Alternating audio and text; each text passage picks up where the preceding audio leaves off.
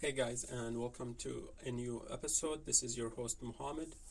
What is the best imaging modality for carcinoid? It is octarioscan or indium octarioscan. Other name for it is pentotriotide scan. We can use MIBG, I-123 MIBG, but this is less sensitive again. For carcinoid, we use octarioscan, which is indium octarioscan or pentotriotide. Imagens of choice for gastronoma, it is indium octariotide. Mechanism of thallium. Thallium behaves like a potassium analog, so it is actively transported using the sodium-potassium transporter, which requires ATP, such as thallium is a marker for living cells. If there is increased activity, such as inflammation, there would be increased thallium uptake. Dose of phenobarbital for biliary atresia. So phenobarbital would stimulate the liver and it will give us better imaging for a HIDA scan to evaluate the biliary tree. The pediatric typical dose is 2.5 milligram per kilogram twice a day for 5 days. Another way to remember it is 5-4-5, which means 5 milligram per kilogram total every day for 5 days. Again, actual doses is 2.5 milligram per kilogram twice a day for 5 days. Imaging of seizure activity. Ictal or during seizure, the area of seizure will be hypermetabolic and hyperperfusion, so it will be intense. And intraictal or between seizures, when there's no active seizure, this area will be cold. Normal flow of radiotracer within the spinal canal and brain. In order to understand normal flow, we need to understand where CSF is produced. So there are CSF current or CSF flow within the brain. CSF is produced within the ventricles, and then it will flow outside of the ventricles all the way to the fourth ventricle, and then through the foramina of Volushka and Merjandy would travel outside into the brain, into the CSF space of the spinal cord, and into the basal cisterns of the brain.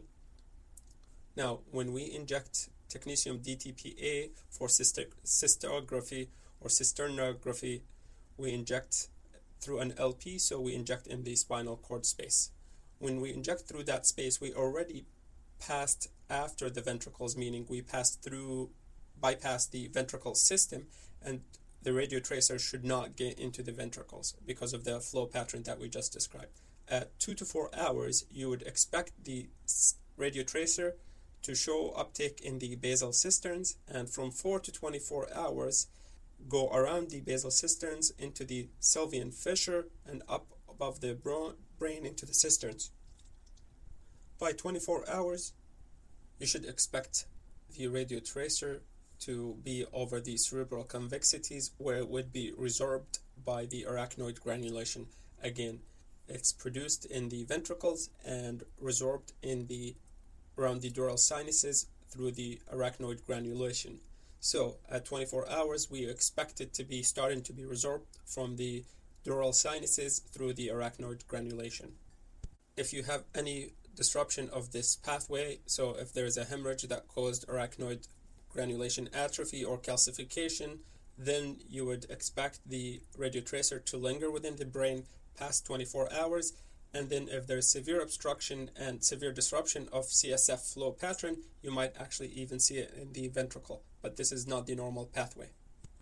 Myocardial SPECT radiotracers. We have 3 radiotracers. Most commonly is technetium systemebe, and the new radiotracer is technetium tetraphosmin, and the old radiotracer, thallium.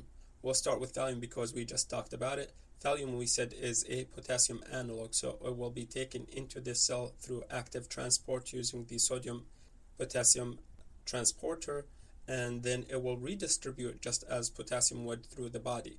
The redistribution rate would depend on blood flow rate. So if there is poor perfusion, then there would be delayed washout in the heart. Tetraphosmin is the newest agent that we talked about. It crosses through passive diffusion and passes into the mitochondria just like systemebe scan. Key thing and key difference from systemebe is it is cleared from the liver rapidly, and so there is less chance for hepatic uptake. There is no redistribution because it gets stuck in the mitochondria. The systemebe, we talked about it previously, passive transported into the mitochondria, and then it gets stuck and does not redistribute. This fact might be counterintuitive, but I will try to explain it. The role of obesity or fat on SUV uptake values of PET CT scan. Well, fat is not muscle, so it's not going to take up glucose because it will store fat. Because of that, a fat individual will have higher SVU value in the areas that would take up the tracer, because when we dose them based on the weight. So, radiotracer is not uptaken by fat, means there is more radiotracer in the blood pool.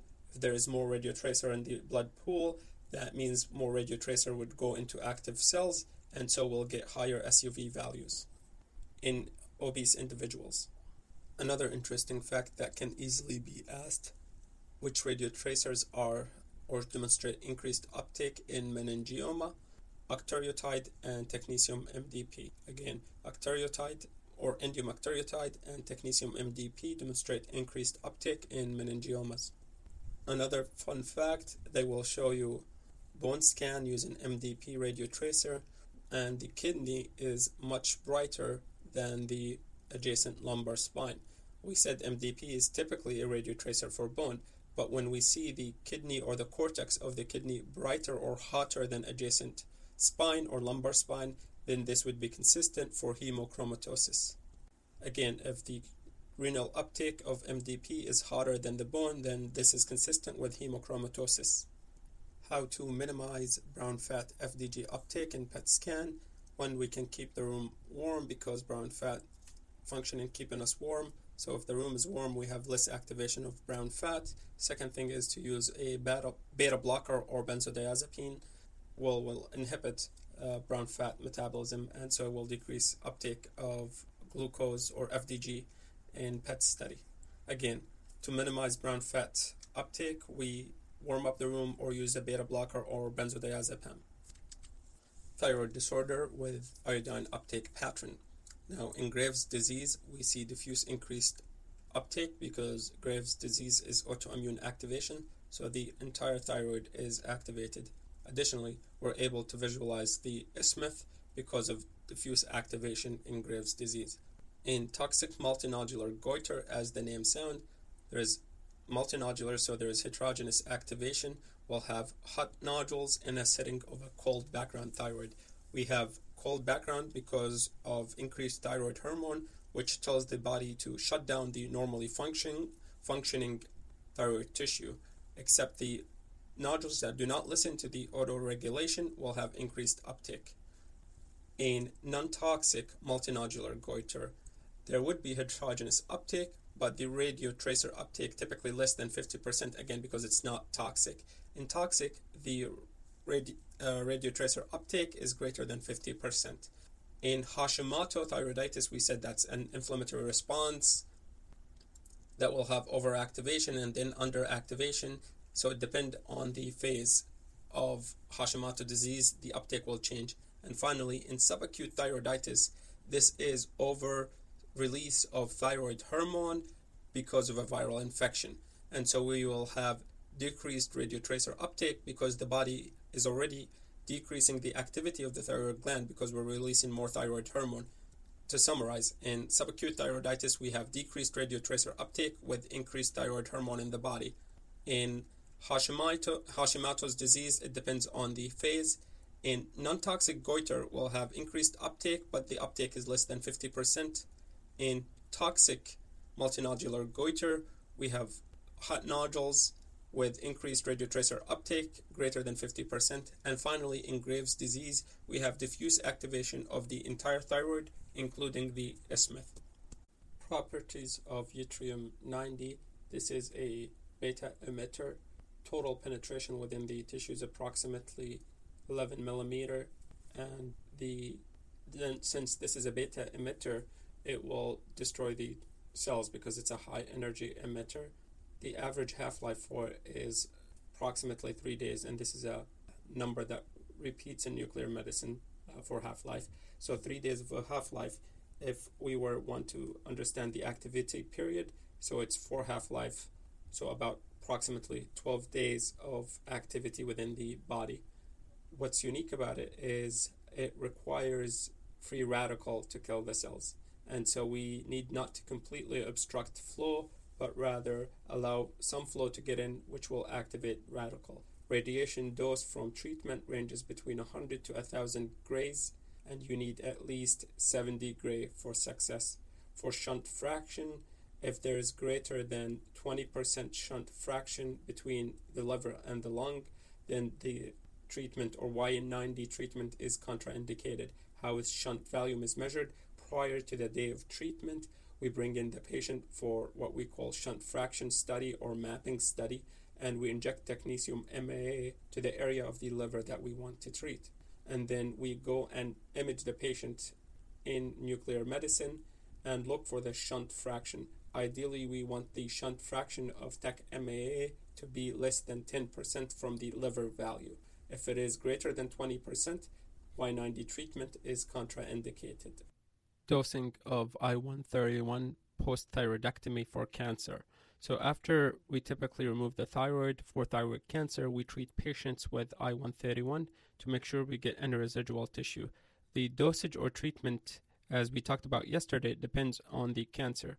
We can use a low-dose I-131, meaning less than 30 millicuries or microcuries if the patient has tumor less than 1.5 centimeter in size and no extracapsular invasion or no signs of metastasis.